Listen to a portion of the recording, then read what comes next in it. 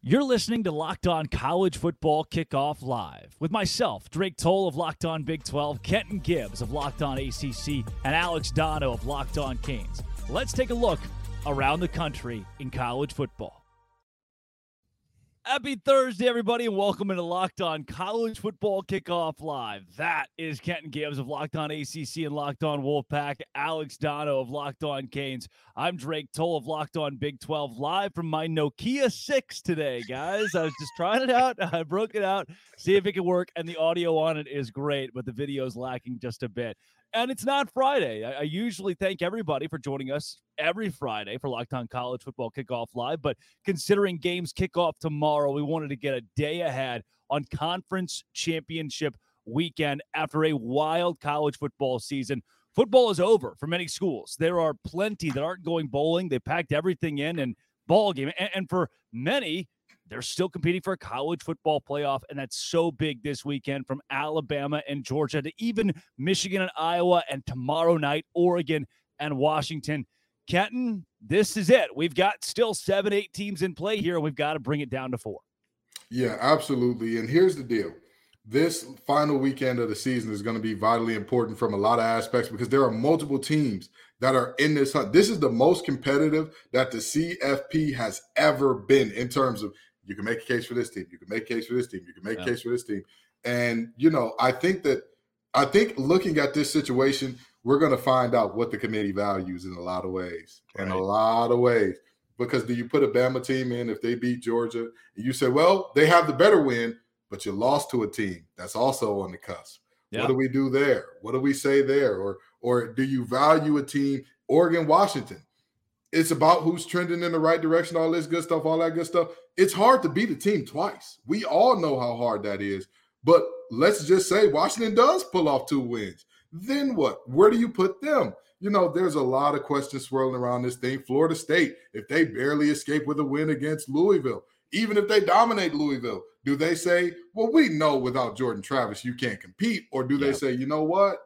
Hey, you did what you got to do. You did your big one. You won all these games by all these points. We got to put you in the playoff. So it's going to be very interesting to see how the committee plays this thing, because I'll tell you what, if they do a bad enough job, the folks will be screaming, bring back the computers. We got AI now. Bring them back. Yeah. Well, you say that. There almost feels like there is no fear of repercussion, no matter how many people scream, we hate this or this was unfair.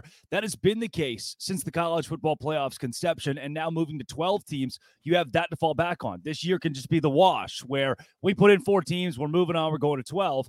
Dono, with that, it makes me think of fan bases like Texas. They've got a road win against Alabama. Their only loss is against Oklahoma at a neutral site on a last-second touchdown. They've got a much better resume than Oregon, who has 62nd strength of schedule. Texas in the top 10.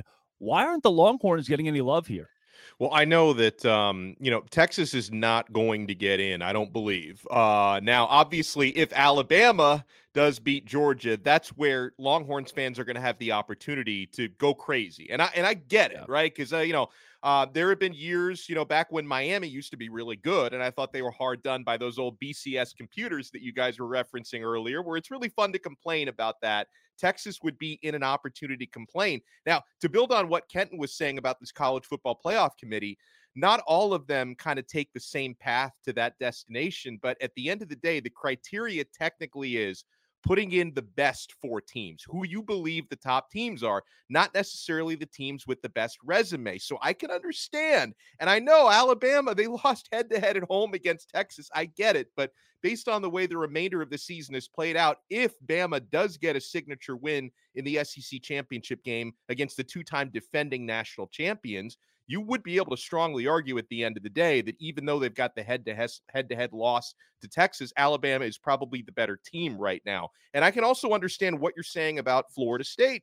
Yeah. Florida State, if they, squeak by Louisville, they could end up still getting passed over and not making the top 4. But it's the committee's job to decide at the end of the day who they believe the best 4 teams are to put them in that college football playoff. Now, as a fan, I love the fact that this thing is going to be expanding to 12. I just think it's more fair that way to give 12 teams an opportunity. At the same time, as a media member, we're probably going to miss some of these conversations a little bit, guys, because arguments about, who number 13 is that should have been top 12 are not nearly as fun as, arguing that number 5 or number 6 should have been in the top 4. So a lot of these debates are going to be missed, but there are some opportunities. And guys, you think about the Pac-12 championship game. It's been a hell of a year for the Pac-12. And the Pac-12, as we know it, is over. I mean, what a great final for a conference that's been around for more than a century. Yeah. To die the unfortunate death that conference is dying, and to have two of the best teams in the country going head-to-head for the championship. And I believe, despite what happened, the result of the first game, I do believe Oregon is the better team, and they're probably going to win tomorrow. They're probably going to get into that college football playoff. But Washington is an amazing story as well, and I hate to see the Pac-12 as we know it going away. Yeah, an interesting note on that, Dono. The conversations will be replaced with who wins between Penn State and Ole Miss at a campus site game. And I think those conversations will be so much more exciting than the what ifs or what could have been. Now we get the how does it play out when those teams get their fair shake at a national championship. So we will see the evolution of that going into next season. And to touch on your Texas point, I want to go back to you here, Dono. Should they have just played Western Carolina? And they went on the road and beat Alabama, but what did it mean? What did it do when Alabama gets in the – well, where's your reward for going and winning at Alabama? You might as well have just played Western Carolina. Yeah, no, it's a great point. And again, if I were a Longhorn fan, I would be enraged with the way this thing's probably going to play out. Now, at the end of the day, Drake and Kenton, and this is why they play the games. We're going to find out on Saturday. Is it? I mean, because they did. Texas and Alabama played. Hello. They did. But here's the thing. I don't think Alabama is going to beat Georgia and get in anyway. So that's my thing. If that were to happen, if Alabama beats Georgia, they get in, Texas doesn't. Texas has the right to be outraged. I don't believe it's going to play out. I think Georgia's going to win that game. Yeah. Alabama's going to miss out. Texas will also miss out. So those complaints will not be as loud for that reason. But it is absolutely unfair. And that's why we need a 12-team playoff. That's why we need a field that's bigger than the one that we currently have, because there are way too many opportunities for the committee to, for lack of a better phrase, screw somebody over. Like, somebody's going to feel hard done by this, and Texas could be one of those who feels hard done. I mean, Washington, if they lose to Oregon tomorrow, they're going to say, hey, all we did was split with Oregon, and they get into the playoff and we don't. That's probably not, I mean, unless they get blown out tomorrow. But if it's another close game like the one we had first time around and Oregon wins, Washington's going to feel like that's unfair, and they'll have a point. Yeah. Kenton, for you, another matchup that has plenty of controversy around it, and with Locked On ACC, Florida State. If they're undefeated, they took care of business. And there are so many. I covered the Big 12 for Locked On Big 12. There are two teams that had a quarterback start the entire season because of whether injury or being benched. Two teams. This is what college football is, playing through injury. And now, sure, a key injury, albeit, but you can't keep them out undefeated. Let me tell you something. They got a guy that's 6'4", returning punts over there in Tallahassee. I don't care who they have throwing them the ball. We got a very goth version of Drake Toll today, just in case you all didn't know. He went to Hot Topic. He put on the face paint and all that good stuff. He's very emotional about this, and so am I, damn it. Yeah. You can't tell me that Florida State, with Jared Verse, with all of the guys, Kalen DeLoach, with Fentrell Cypress, with all of the guys that they got, you're looking at them saying, they can't compete with anybody without Jordan Travis. Yeah. It sounds good in theory, but there's a reason why we play the games. We cannot penalize teams for having key injuries late. That's never how this thing has worked out, and it can't work out that way this year. All Florida State has done is whoop the wheels off teams week after week after week. And if Jordan Travis's injury was so bad that this team is now so worried, okay, all they did was beat Florida by 9. How many points did Georgia win by this weekend? 8. So wait a minute. All of the injury and all of how bad it was, and you can say all you want about, Georgia rested everybody. Everybody was rested. Sure.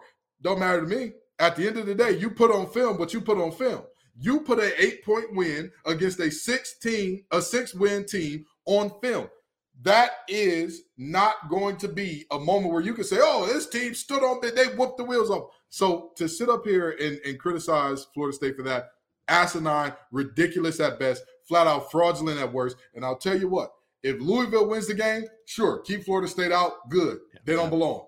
If Florida State wins that game, all they have done is go undefeated in the Power 5. You cannot keep an undefeated Power 5 out. I don't care what conference they're from. And I think the committee's going to agree with you. I don't see Florida State, because remember, they're already in the top 4. I don't see them falling out if they win the ACC championship. Like, they're going to be, you just got to take care of business. And I agree with you overall. And because I've seen over these last couple of games, I think Tate Rodemaker has grown into that offense a little bit. He's never going to be Jordan Travis. He's never going to offer, the ability to extend plays and make some of the dynamic plays. Florida State's a really good football team. He's got to get the football to their excellent perimeter players, the Johnny Wilsons, the Keon Colemans of the world. Florida State's got a very good defense, which I think is going to give Louisville a really hard time in that championship game on Friday. Rodemaker, he's got to be a really solid game manager to win that game. Now, would that be enough in the college football playoff? I will say that even if Jordan Travis was still there and not Rodemaker, I wouldn't predict Florida State to beat some of the other teams they're going to be in that field with. But do they deserve, if they win that game against Louisville? Yes, they deserve to get in. I believe the committee will get it right. They will put them in. Yeah, and again, they've got not just a win against LSU. They have a beatdown against LSU and a possible Heisman winner in Jaden Daniels. And more than ever to me, we are devaluing what teams did in the first 3 and 4 weeks of the season. We are taking away some of the big ones. We have planted these games in our schedules to build strength of schedule. And now when the clock's striking midnight due to some key injuries or due to that one loss in the midseason, those don't seem like they matter. And that's something that plays in so large this week. And speaking of large, Kenton, these spreads, Oregon -10. Texas -15.5 against Oklahoma State. Even Georgia, a touchdown favorite against Bama, and then 21.5 for Michigan over Iowa. What are the odds we get a big upset somewhere in here? I mean, and even a big upset would be Washington over Oregon based on a 10-point spread. Penix is going to get the job done the same way I said he would the first time, and nobody believed me. Washington is going to beat this Oregon team. Oregon bullies a bunch of bad teams, and everybody's all of a sudden, oh my God, the mighty Oregon Ducks. You can't do nothing with them. Let me tell you something. You can try to change, but that's just the top layer. Homie, you was who you was when you got here. That's what I look at Bo Nix with. That's who I look at him as. You're a good quarterback. He's good. He's been in college for forever and a day. I believe he was in college when Brandon Ayuk was catching passes from Jaden Daniels at Arizona State. That's how long that young man has been in college. But with that being said, when he was in college, Jalen Hurts was throwing to CeeDee Lamb at Oklahoma. Those two guys have been all-pro in the NFL for a few years now. That's my point exactly. Bo Nix is not the guy that everybody thinks he is. Penix is. Penix is that. He is phenomenal. He is spectacular. He's playing through injury, making it happen and all that good stuff. I'm going to tell you what. Oregon, they're a good team. Very good team. I'm not saying that they're a bad team in any way, shape, form, or fashion. I understand that they've been beating the brakes off teams and it looks like Washington's kind of struggling to get to the finish line. Heed my words. Washington will walk away the Pac-12 champions and they will get into the playoffs. I strongly disagree. And it going back to, here's the thing. By the way, that is as mad as I've ever heard Dono. That was there was some oomph in that. I don't know how mad I can get about a game that's not even happened yet, but I don't see it playing out that way because back in the first matchup, Washington won that game. Oregon beat themselves. I mean, there was some bad fourth down decisions. A college kicker did college kicker things when they could have won the game there. No. And since that time, and I know that there's been more injury issues for Washington, but since that time, Oregon has actually trended stronger coming off of that loss than Washington trended coming off of that win. And that game was in Washington. This game is, in Vegas, neutral site. I'm sure both teams will travel, but it's not going to be the home field advantage Washington had the first time around. I can agree with you on Penix. Like, I'll take Penix over Bo Nix, but Bo Nix is not chopped liver. I mean, 6 years has been the charm for him. He's been incredible out there this season. He and Penix have very comparable numbers. Nix arguably has slightly better numbers this year. So this is also, I think Jaden Daniels should be the Heisman winner. Let me just say that. But this matchup, could decide that Heisman, because the Heisman voters, do they value the stats or do they value the signature win? So if more value comes into the signature win, that matchup could decide it. I see Oregon winning the game. The 9.5-point spread is probably too big, but I think Oregon It's an will insane win. spread. It's unbelievable. For a team that beat them in the regular season, I wasn't expecting that. And to your point, Donna, when you talk stats or the big moments, who has a Heisman moment? Nobody yet. And you could argue that Caleb Williams never really had one. It wasn't about the wins at the end of the year. He was so statistically dominant that he beat out a guy like Max Duggan, who had a couple of Heisman moments. And this year, when nobody's come to the forefront of that, you have two guys duking it out there at the top of the conversation in Bo Nix and Michael Penix Jr. that can grab their own. But for you, we've got Ken's. He's got Washington over Oregon this week. Dono, do you find an upset in this conference championship weekend? If there is one, that would be the most likely one, but I do think Oregon's going to win that game. Texas is going to beat Oklahoma State, and obviously Oklahoma State, what a Jekyll and Hyde team, right? Because the same team that beats Oklahoma gets blown out by UCF. I think Texas is going to win that game and win big, because for Texas, unless there's just a massive choke job, they know not only do they have to win, but they have to put up style points, guys, in order to have a chance to get to the top four. So Texas is not going to take their foot off the gas pedal if they have the opportunity to blow them out. I don't know. You know what? I've already predicted Georgia's going to win the game, but Alabama, man, I could talk myself into thinking last week doesn't matter. I know Alabama, they barely beat Auburn. That game is always drunk. And, Georgia Tech against Georgia, I don't really put any stock into that one. So this is a completely new day for both teams. It wouldn't shock me if Saban pulled something off. So I don't know, either that one or Washington, probably the most likely. And listen, Louisville, I still think Florida State's the better team, regardless of who the quarterback is. So I'm not putting a whole lot of stock in the Cardinals in that one. But I would say maybe Alabama has the biggest chance of pulling it off. The first ever self-sell me why. I love that. Yeah. I absolutely love it. And I didn't sell it that well because I didn't have the great confidence. I really didn't. No, I think I've sold myself was the approach there. Alabama to me too. There comes a point for Nick Saban where we've broke. In the bend don't break conversation, Alabama has been broke against Georgia year in and year out now. I know it's only been the last couple of seasons Georgia's gotten the best, but I at some point, Nick Saban says, look, I'm still the top dog. I'm still the king. There was that era where he had never lost to an assistant for a decade. He's still Nick Saban. And that's got to be the message at Alabama and through Tuscaloosa this week. And then you get in the conversation of, does that keep Georgia out? That complicates things so much as we go down the stretch here in the college football playoff conversation. But speaking of that, let's get into some sell me whys for these underdogs and those who are big favorites this week. We will also talk transfer portal, all the latest in that, and maybe even some Liberty, New Mexico State, Miami, Ohio, Toledo. Who knows what's in store on Locked On College Football Kickoff Live. But first, we'll take it to Dono.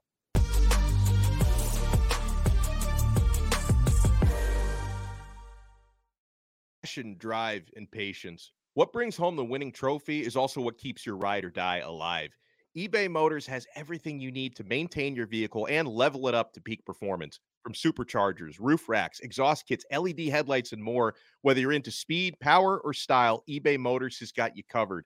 With over 122 million parts for your number one ride or die, you'll always find exactly what you're looking for. And with eBay Guaranteed Fit, your part is guaranteed to fit your ride every time of your money back. Because with eBay Motors, you're burning rubber, not cash. With all the parts you need at the prices you want, it's easy to turn your car into the MVP and bring home that win. Keep your ride or die alive at ebaymotors.com. Eligible items only. Exclusions apply. eBay Guaranteed Fit only available to U.S. customers.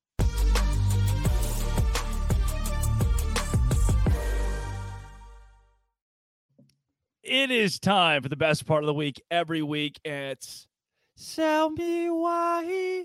Oh, that was a little out of tune. We'll try it again over the course of the rest of the segment. Number 8, Alabama takes on undefeated number 1, Georgia in the SEC Championship. Here is Luke Robinson of Locked On Bama to sell us why the Alabama Crimson Tide can cover a touchdown. Hey, everybody. My name is Luke Robinson with Locked On Bama, and I'm going to sell you why you should take Alabama and the points against Georgia in this SEC Championship game. And the reason is because Alabama's rarely an underdog, and when they are, they typically win the game outright. I would say, hey, look, if you want to take a smaller gamble, take Alabama on the money line, because I'm telling you what, this team is playing really, really well. They're having a lot of fun. In a couple of games, Alabama hadn't been underdog many in the past, say, decade, about 4. At least 2 of those were against Georgia. Both of those Alabama won outright. This team, is, like I said, is a little bit different than most other Alabama teams, not quite as the business-like approach, a little bit more fun. A lot of that starts at the top with the quarterback, and I think Alabama's going to march out of Mercedes-Benz Stadium, where they're undefeated, by the way, with a 27-26 win.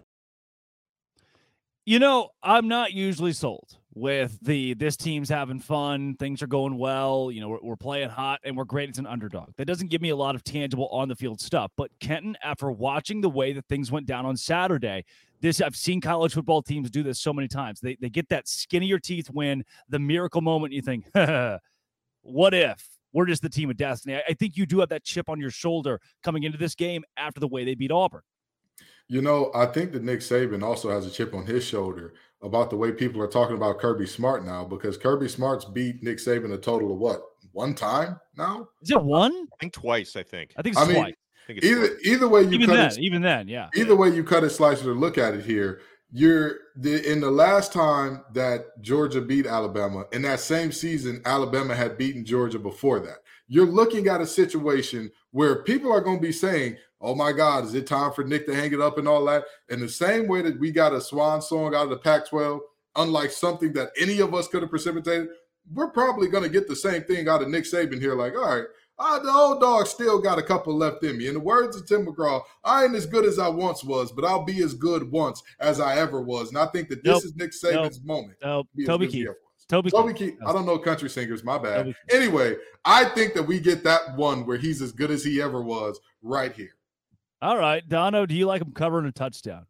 I do, and I'm glad we had Luke on because he sold it better than I sold it to myself. So he may, and I didn't realize they were undefeated in Mercedes-Benz Stadium. So that's another feather in my cap there.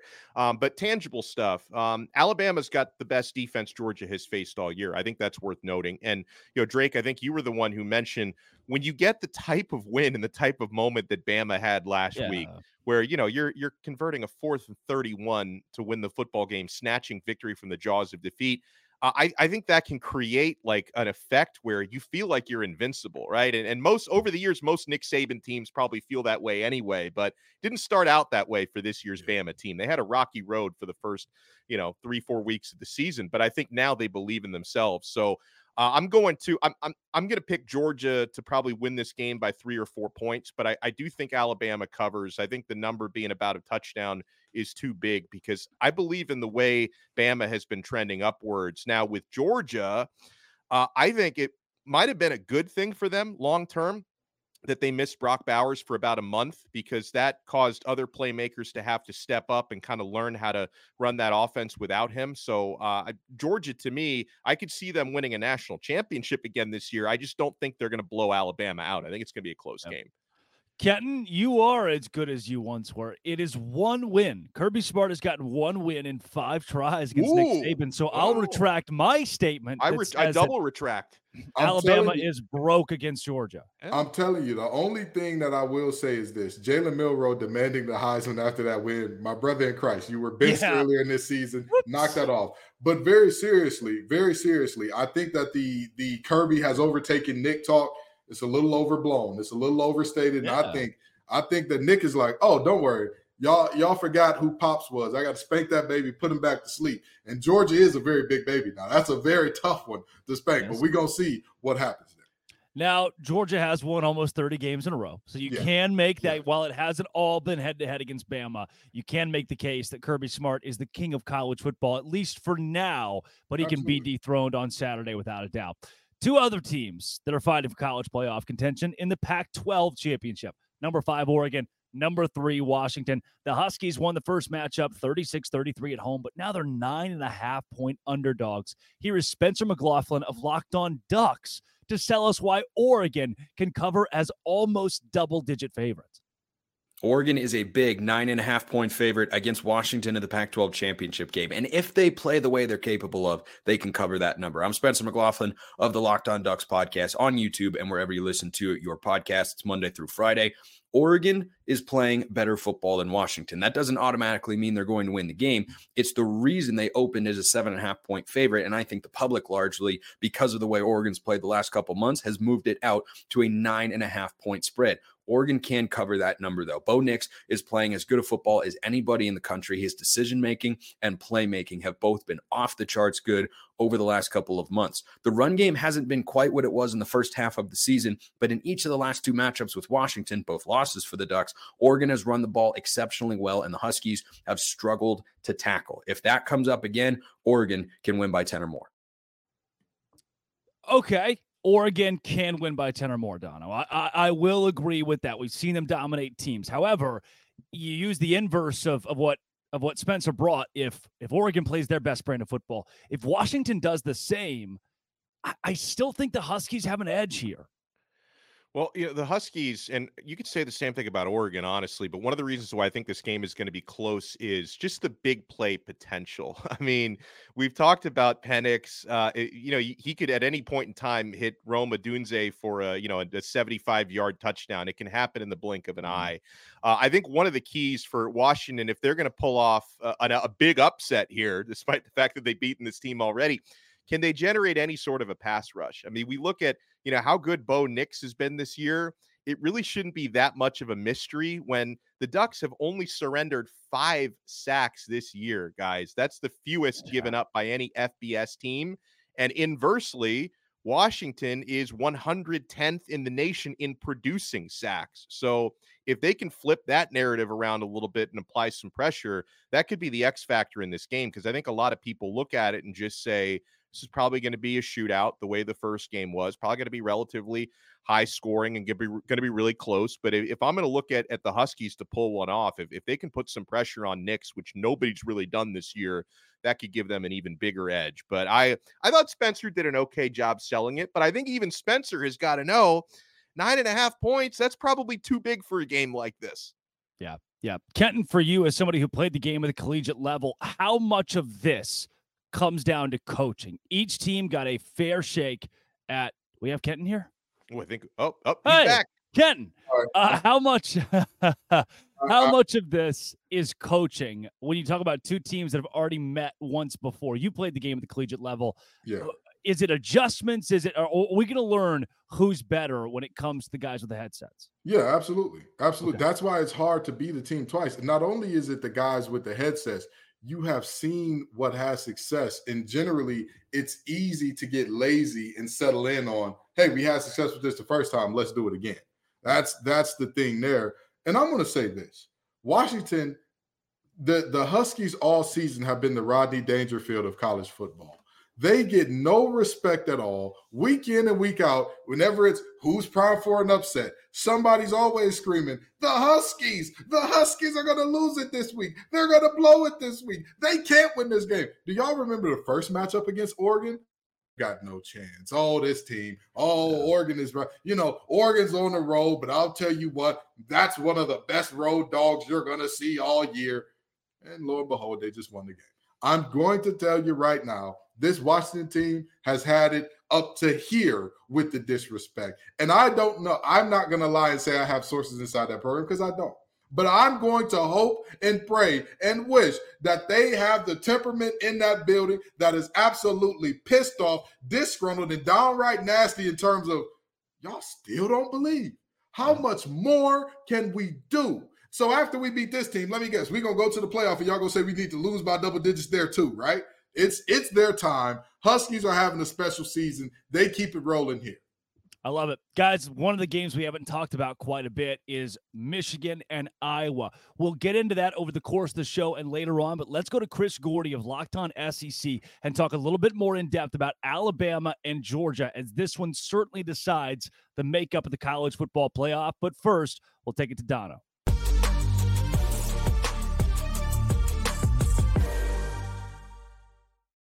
having so much fun since 2020 on Prize Picks. Prize Picks is the largest daily fantasy sports platform in all of North America. The easiest and most exciting way to play DFS, by the way, because it's just you against the numbers. Instead of battling thousands of other players, including pros and sharks, you just pick more or less than on 2 to 6 player stat projections, and you watch the winnings roll in. Guys, with basketball season here as well, you can now pick combo projections across football and basketball from the Specials League. It's a league created specifically for combo projections that includes 2 or more players from different sports or leagues. For example, you can take LeBron James plus Travis Kelce at a 10.5 combo of 3 points made plus receptions. I love stuff like that. And here's what I love most about Prize Picks. They even offer a reboot policy so that your entries stay in play even if one of your players gets injured. For football and basketball games, if you have a player who exits the game in the first half and does not return in the second, that player is rebooted. Prize Picks is the only daily fantasy sports platform with an injury insurance policy. Go to prizepicks.com/lockedoncollege and use code LOCKEDONCollege for a first deposit match up to $100. Prize Picks really is daily fantasy sports made easy.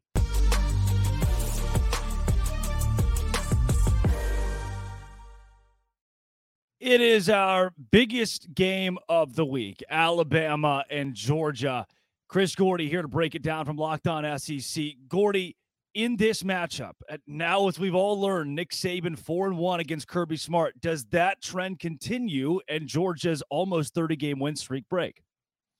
No, I mean, look, as much as we want to talk about, Armageddon with the college football playoff, can Alabama do it? And I've heard some Alabama fans this week, Nick Saban owns Kirby. I mean, he got through once, but it was when, all the receivers went down for Bama. But I just think this Georgia team is on another level. The way Kirby has recruited, their roster is 3-4 deep with 4- and 5-star talent. And look, Bama, give Nick Saban credit. He's done a great job of coaching this team up. They were not, before the year, I think some of us kind of thought, okay, this could be a 2-loss team. And when they lose to Texas at home in week 2, some people are thinking, they're going to lose 3-4 losses. Give them credit. They've rallied. I'm a little bit hesitant on the Jalen Milroe has arrived. They were very fortunate, as we know, to win that Iron Bowl a week ago. They should have lost that game. Miracle play. Give them credit. They make a big play when they needed to. But, when people were talking about, this team's getting red hot, Milroe's looking great and all this, keep in mind who they were playing. They were playing some mediocre to bad defenses when he really started taking off. They had to hold on for dear life in the second half against Arkansas. After that, they have a terrible first half against Tennessee. Then they have an awesome second half against Tennessee. But after that, they beat up on LSU, who was one of the worst defenses in the SEC. They put up 49 on a bad Kentucky defense, and then they put 66 on Chattanooga. So, look, Alabama's good, but I'm not ready to say this is one of the best offenses. Look at some of the tougher defenses they've played this year. 24 against Ole Miss, 26 against A&M, 27 last week against Auburn, and really it was 21 because of that miracle touchdown. So I just think, the expectations are Georgia's not giving up more than, 24 to Bama. So if Bama gets to 24, can they hold Georgia's offense under that? Maybe, but it's going to take a special defensive performance from Georgia. See, you just took the question right out of my mouth because, normally Dono's the betting guy, but I was going to ask, what's the magic number in this game to get to? So instead, I'll ask you this. What is Georgia's path to winning and what is Bama's path to winning this game, in your opinion? Yeah, I think Bama's going to need a turnover or two, or a big kick return. We saw Caleb Downs a couple weeks ago with a big punt return. They benched Kool-Aid McKinstry in the return game. So, if Caleb Downs returns a punt for a touchdown, that would be huge. A pick 6 on Carson Beck would be huge. Hit for a fumble recovery for a touchdown, something like that. Bama's going to need a big momentum-changing thing. But I do think it's simple. I love to look at the point totals and what we've seen throughout the year. I think if Bama gets to 30 points, they have a great chance to win this game.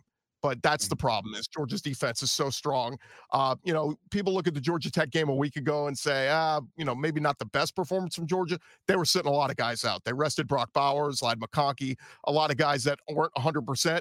They rested them to try to get them ready for this weekend against Alabama. So, for Georgia, I think just keep doing what you're doing. And by the way, if Bama jumps out to a 7-0 lead, takes the ball down the field, scores first, it doesn't matter because Georgia, so many teams have done that against Georgia. Tennessee did it.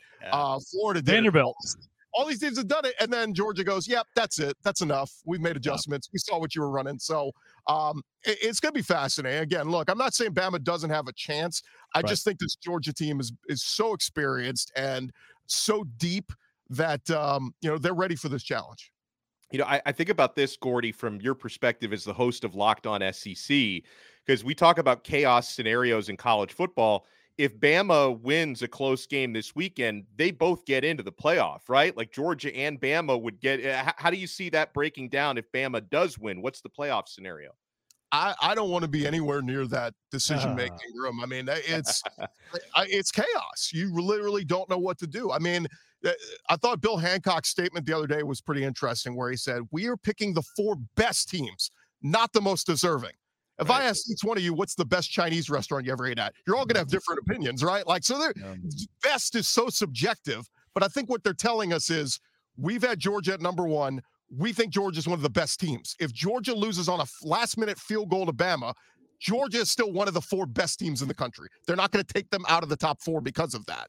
Now, if Bama wins 50-14, yeah, maybe Georgia's not one of the 4 best teams, but that's what it would take. I still don't know on the Bama debate. I mean, if Texas wins convincingly, if they hammer Oklahoma State, that head-to-head has to matter. We can't ignore that week 2 game and act like it didn't happen. Everybody's like, oh, well, Bama's a much better team now. Doesn't matter. Like, are we judging it off of the season and the resume, or are we just going on who we want at the end of the year? And Saban has brainwashed all of us to believe, every year at the end of the year, Bama's one of the 4 best teams. Well, sure. You have one of the top 2 recruiting classes every year. Of course you're one of the best teams. You always are. So it'll be very interesting. Look, I know a lot of people are rooting for the chaos to happen, but God forbid if that happens, this committee is in a world of trouble, because who the hell, somebody's going to get left very disappointed.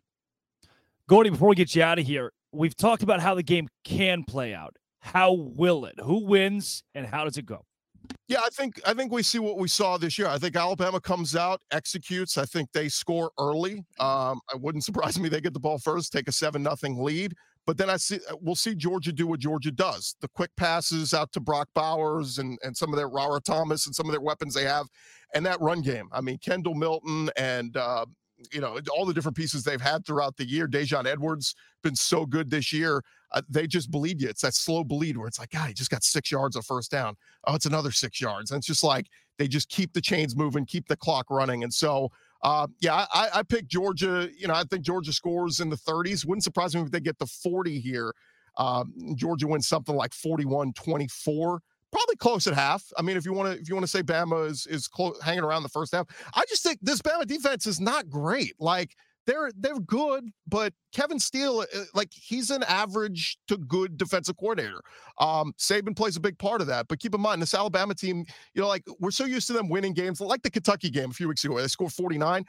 In years past, that game would be 49-6 or 49-10. Instead, they gave up 21 to Kentucky. They didn't, get the stops when they need to. They let Kentucky keep putting together drives on them. So I think this weekend, Bama gets not exposed, but we get a reveal of how far ahead Georgia's program is right now, ahead of Alabama. That's Chris Gordy of Locked On SEC. Gordy, thanks for joining Locked On College Football Kickoff Live. All right, thanks, guys. And hopefully I told you why.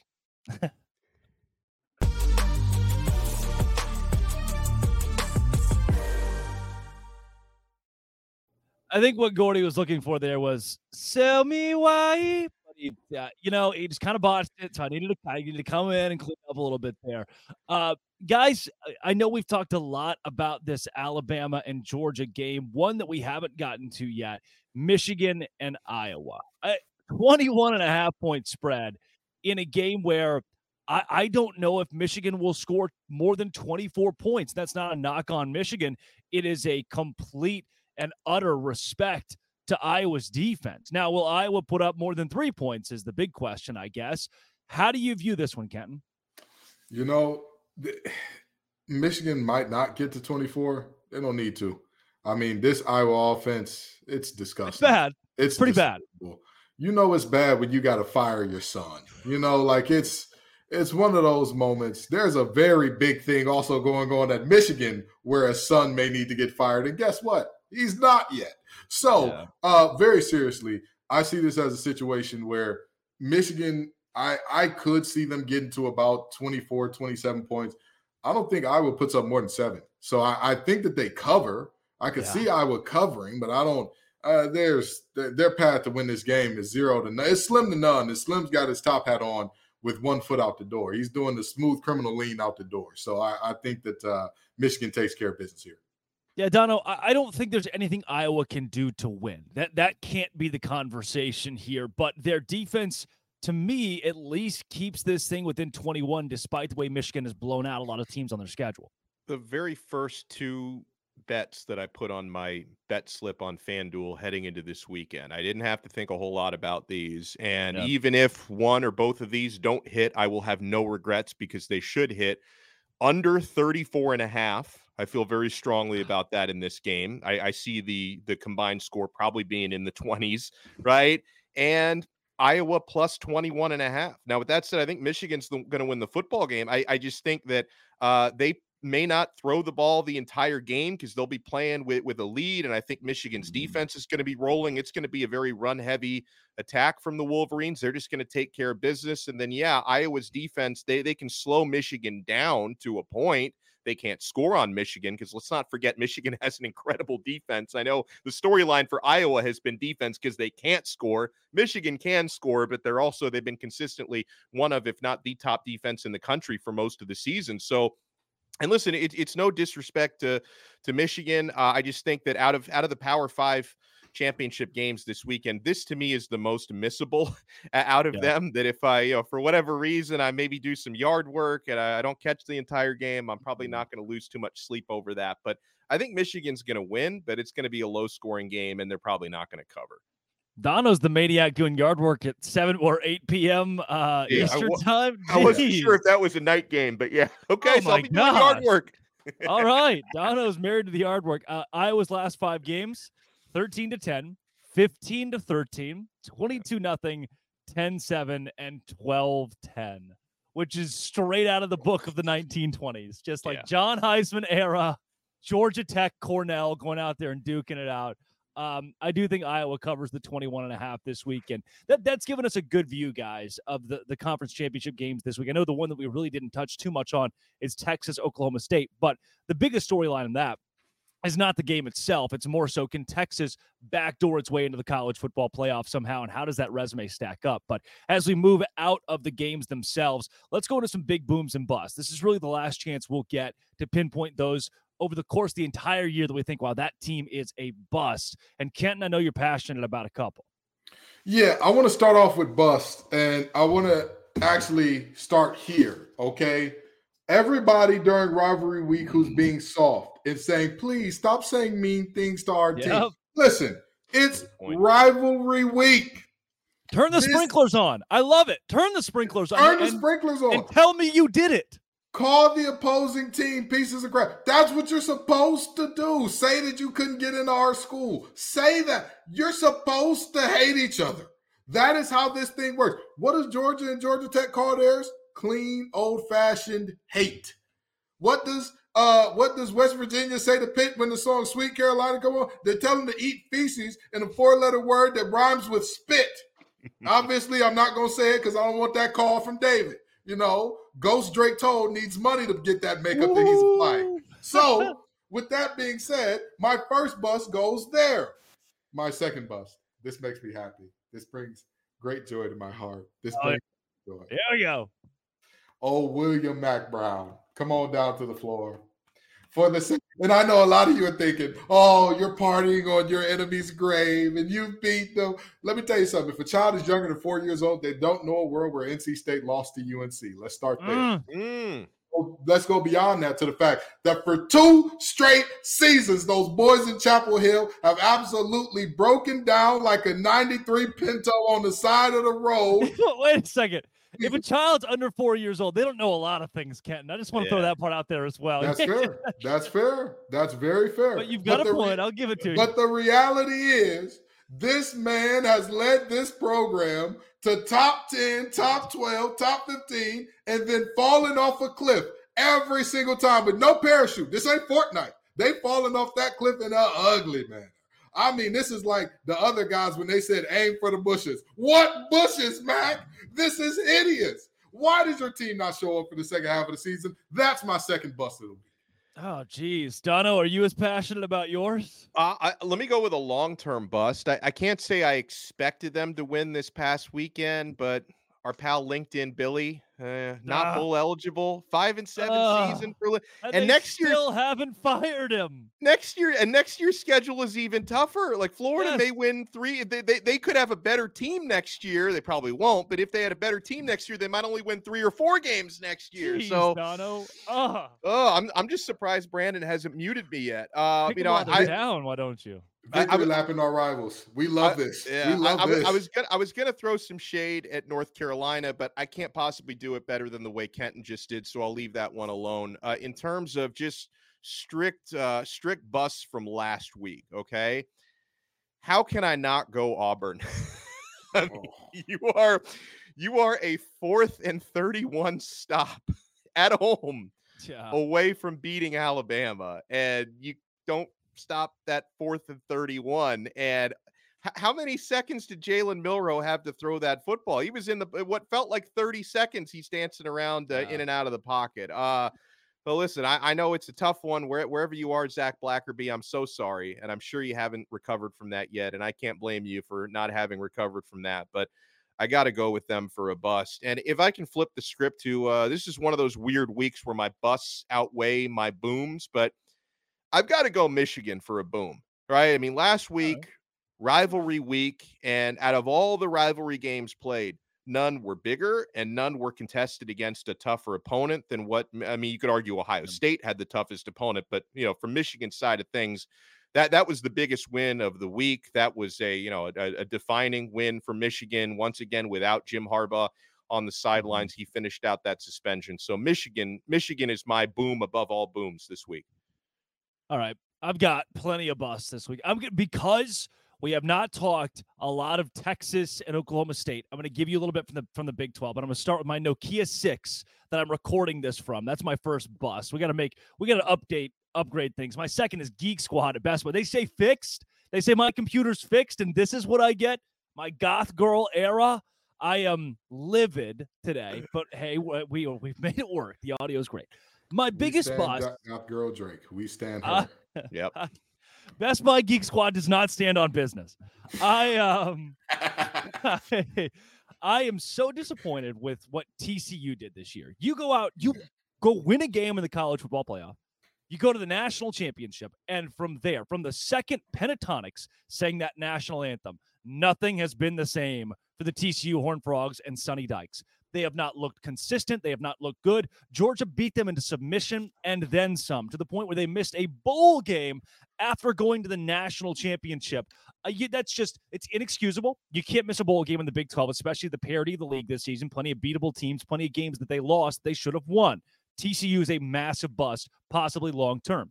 Another one, the Baylor Bears, who went 3-9. The AD comes out and says, hey, we have standards here. Oh, is your standard 2-10? Did you just clip it? Did you just barely get above that standard? And then your excuse for not firing the coach is, you know what we'll do? We'll fire all the assistants. Well, you already did that. You did that 2 years ago, and now you're doing it. At some point, it's got to be the head coach. And then they say, well, the real issue must have been NIL. You claim to be the number one team in compensation in NIL in the entire Big 12. But that's the issue. That's why you're losing ball game. Well, the portal's not good enough. You brought in 13 guys last year, had one of the top classes in the Big 12.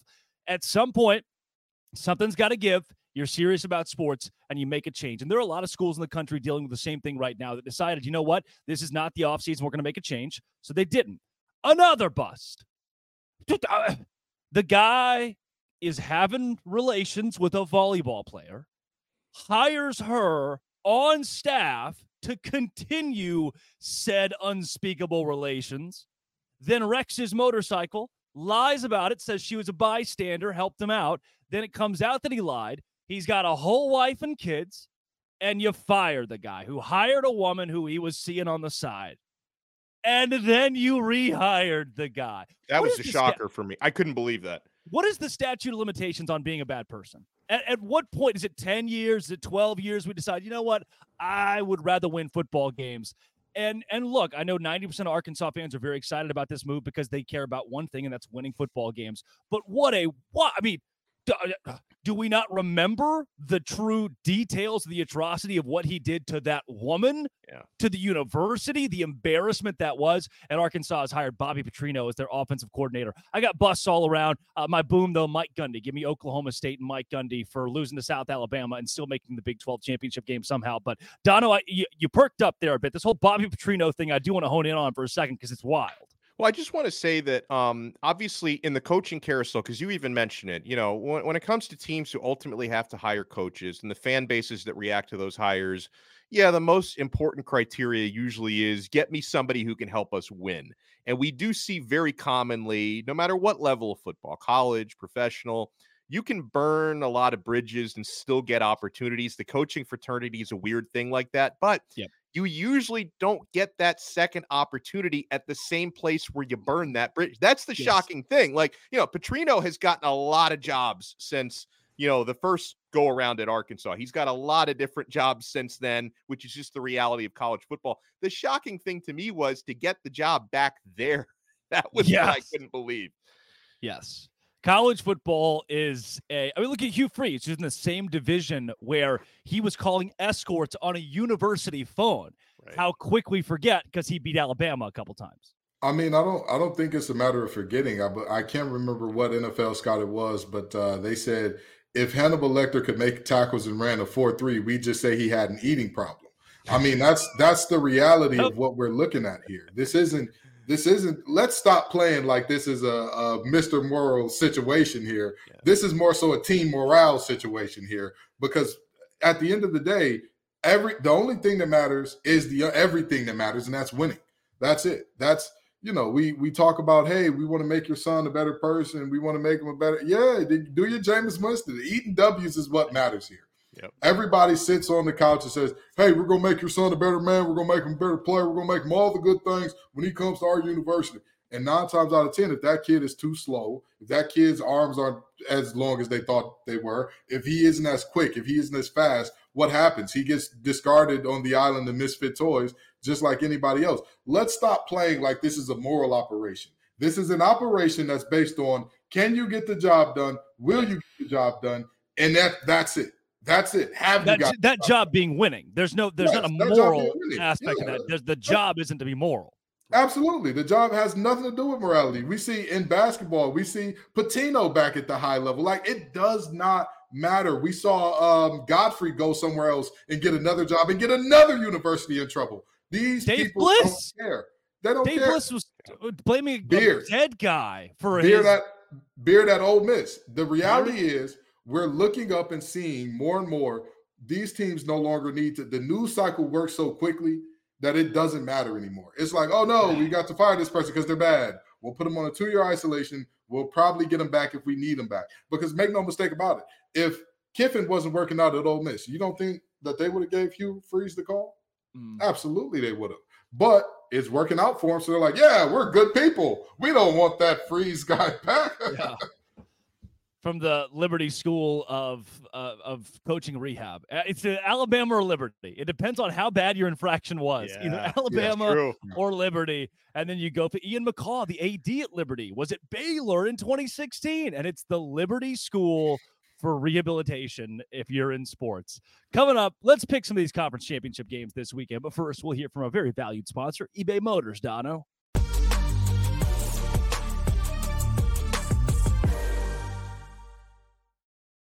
Passion, drive, and patience. What brings home the winning trophy is also what keeps your ride or die alive. eBay Motors has everything you need to maintain your vehicle and level it up to peak performance. From superchargers, roof racks, exhaust kits, LED headlights, and so much more. Whether you're into speed, power, or style, eBay Motors has got you covered. With over 122 million parts for your number one ride or die, you'll always find exactly what you're looking for. And with eBay Guaranteed Fit, your part is guaranteed to fit your ride every time or your money back. Because with eBay Motors, you're burning rubber, not cash. With all the parts you need and the prices you want, it's easy to turn your car into the MVP and bring home that win. Keep your ride or die alive at ebaymotors.com. Eligible items only. Exclusions apply. eBay Guaranteed Fit only available to U.S. customers.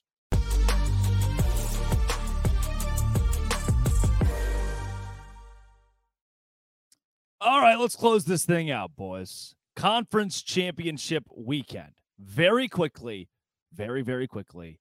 Miami of Ohio and Toledo this week. Alex Dono. Because I don't want to anger Brandon Olson more than I have already. Our lead producer here is the one who He's won. a Toledo guy, in addition to being the host of Locked On Gators. I'm going to go with the Toledo Rockets to get it done. Kenton Gibbs. Give me the Rockets. Every time I picked against Cast Technicians, I have lost this year. Give me the Rockets. All right, fine. I'll take Toledo just for Brandon. I know he's had a tough year with Florida. Toledo it is. Let's go Oklahoma State and Texas, 11 a.m. on ABC and airing in Times Square. Brett Yormark has rented out a video board to play this game in New York, and no one's going to care. Alex Dono, who wins the Big 12 championship? No, Texas is going to win the game. I think the question to me is, depending on which version of Oklahoma State shows up, does Texas cover 15.5? But Texas going to, and you know what? I think Texas probably will win big, guys, because I mentioned it earlier. Not only winning this game, because that might not be enough. You've got to win this game with style points. You know, Sark and company, they know that you've really got to blow Oklahoma State out to even give yourself a chance if a team like Alabama loses in front of you to get into that top 4. So I'm going with Texas to win big. Kenton. Of all the Power 5 teams in conference championships, they are the most one-dimensional in terms of Oklahoma State and leaning on Ollie Gordon. With that being said, I only say that because Iowa has no dimensions offensively. I give Texas the nod in this one, and I think they cover because, I mean, the goal is simple. Fill the box, stop Ollie, win the game. I think they do so handily. Texas allows 89 rushing yards per game. They allowed 330 passing yards to Rocco Beck, but I don't think Alan Bowman's even as good as Iowa State's Rocco Beck. If forced to throw the ball, Oklahoma State's going to lose. Texas thwarts a late comeback. The Cowboys cover 15.5, but Texas wins by a score. Let's go Georgia, Alabama, 3 o'clock, CBS. Kenton, where do you lean? Roll Tide, roll. I've got Bama pulling off the upset. I think that, again, Saban is tired of hearing about his assistant finally getting one on him. And he said, all right, I'll show you. I'll show you exactly what's going on. Give me Bama. Dono. You know, it's crazy because we've had a couple good sell me whys in conversations. Like Luke from Locked On Bama made a strong case to Bama to cover, maybe even win the game.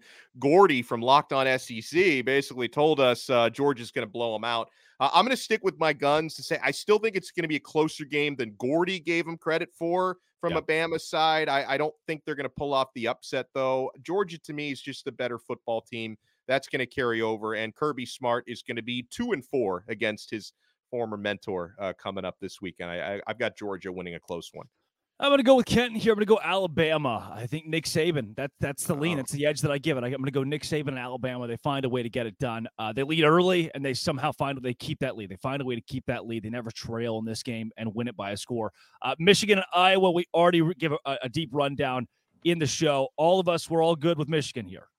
Absolutely. That one feels pretty obvious. Louisville, Florida State, close to you guys in your territory. Kenton, where do you go? I got Florida State winning a close one. The ACC fans could see Florida State blowing the doors off this thing in terms of voters for Locked On ACC. But I don't see a world where Florida absolutely whoops the wheels off them unless Jack Plummer puts on a disaster class, which we have seen from him at times this year. So I think the Florida State wins a close one unless Jack doesn't show up, at which point this one gets ugly early. Yeah. I'm going to go Florida State as well. I think they win it by 10 in the end. They find a way to get it done by double digits. They need to make a statement. They feel a need to make a statement to stay in the college football playoff. Dono, are you going with the Seminoles as well?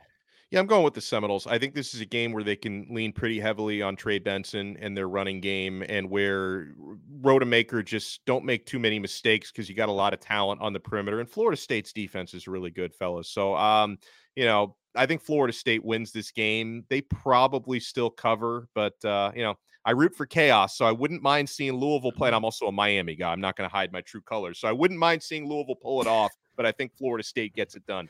The most level-headed Miami fan. Yeah. The big one on Friday night, guys, not on the CW, oddly enough. It's on ABC. Number 5, Oregon. Number 3, Washington in the Pac-12 championship. Dono, who wins this rematch? Oregon, they win the rematch. Now, funny enough, this is out of all the conference championship games, at least the Power 5 ones, this is the only rematch. This is the only rematch in the Power 5 conference title games. It's hard to beat a team like Oregon twice this year. Last time was in Washington. Oregon shot themselves in the foot, could have won a close game. This time they win a close game in Las Vegas, and they get into the college football playoff. Kenton, come on, say Huskies. You know what I got? You know I got the Huskies. I've got the Huskies winning this game because, again, they were underdogs in the first game. They've been picked as the team to be upset multiple times this year. Again, the disrespect has got to stop at some point in time. They put an end to – well, actually, they won't put an end to it because after this, they'll be underdogs again in the playoff. And that's all right with them. They'll enjoy being the Rodney Dangerfield of college football all the way up to a natty, hopefully, for them. I don't see them winning that much. But I got them beating Oregon today, or Friday, rather. Give me the Washington Huskies in this game. I just think we saw too many coaching blunders in the first game from Oregon for me to trust that staff coming up in a rematch. I'm going to go Washington in this one. That is Kenton Gibbs of Locked On ACC and Locked On Wolfpack, Alex Dono of Locked On Canes. Just want to say, guys, it's been a pleasure this whole season. You're both pros, and to work with you every week covering all of college football has been great. Kenton, thank you. Absolutely. I'm excited to be here with you, Drake, man. I'm excited to be here with you, Dono. I'll tell you what, when I got the call about this show, I said, who am I going to be doing it with? They told me y'all too. I did some research. I said, wait a minute now. This little blind kid is all right. This is the best blind kid since Bieber. I love it. We got to get some toe fever going, baby. We got to get it rolling. Dono, a pleasure to work with you too. Pleasure to work with you both. Like I knew Kenton a little bit going back to last year with Locked On ACC, getting to know Kenton better and getting to know Drake Toll because I knew him as the best hair in the business. He and Borba have the best hair on the Locked On network, but there's a lot of substance behind that hair, Drake. You did a fantastic job all year long. Thanks, guys. As a 16-year-old who just got my car keys last week, it's been an honor to get this call. This has been and always will be. Thank you all for joining us every single week for Locked On College Football Kickoff Live.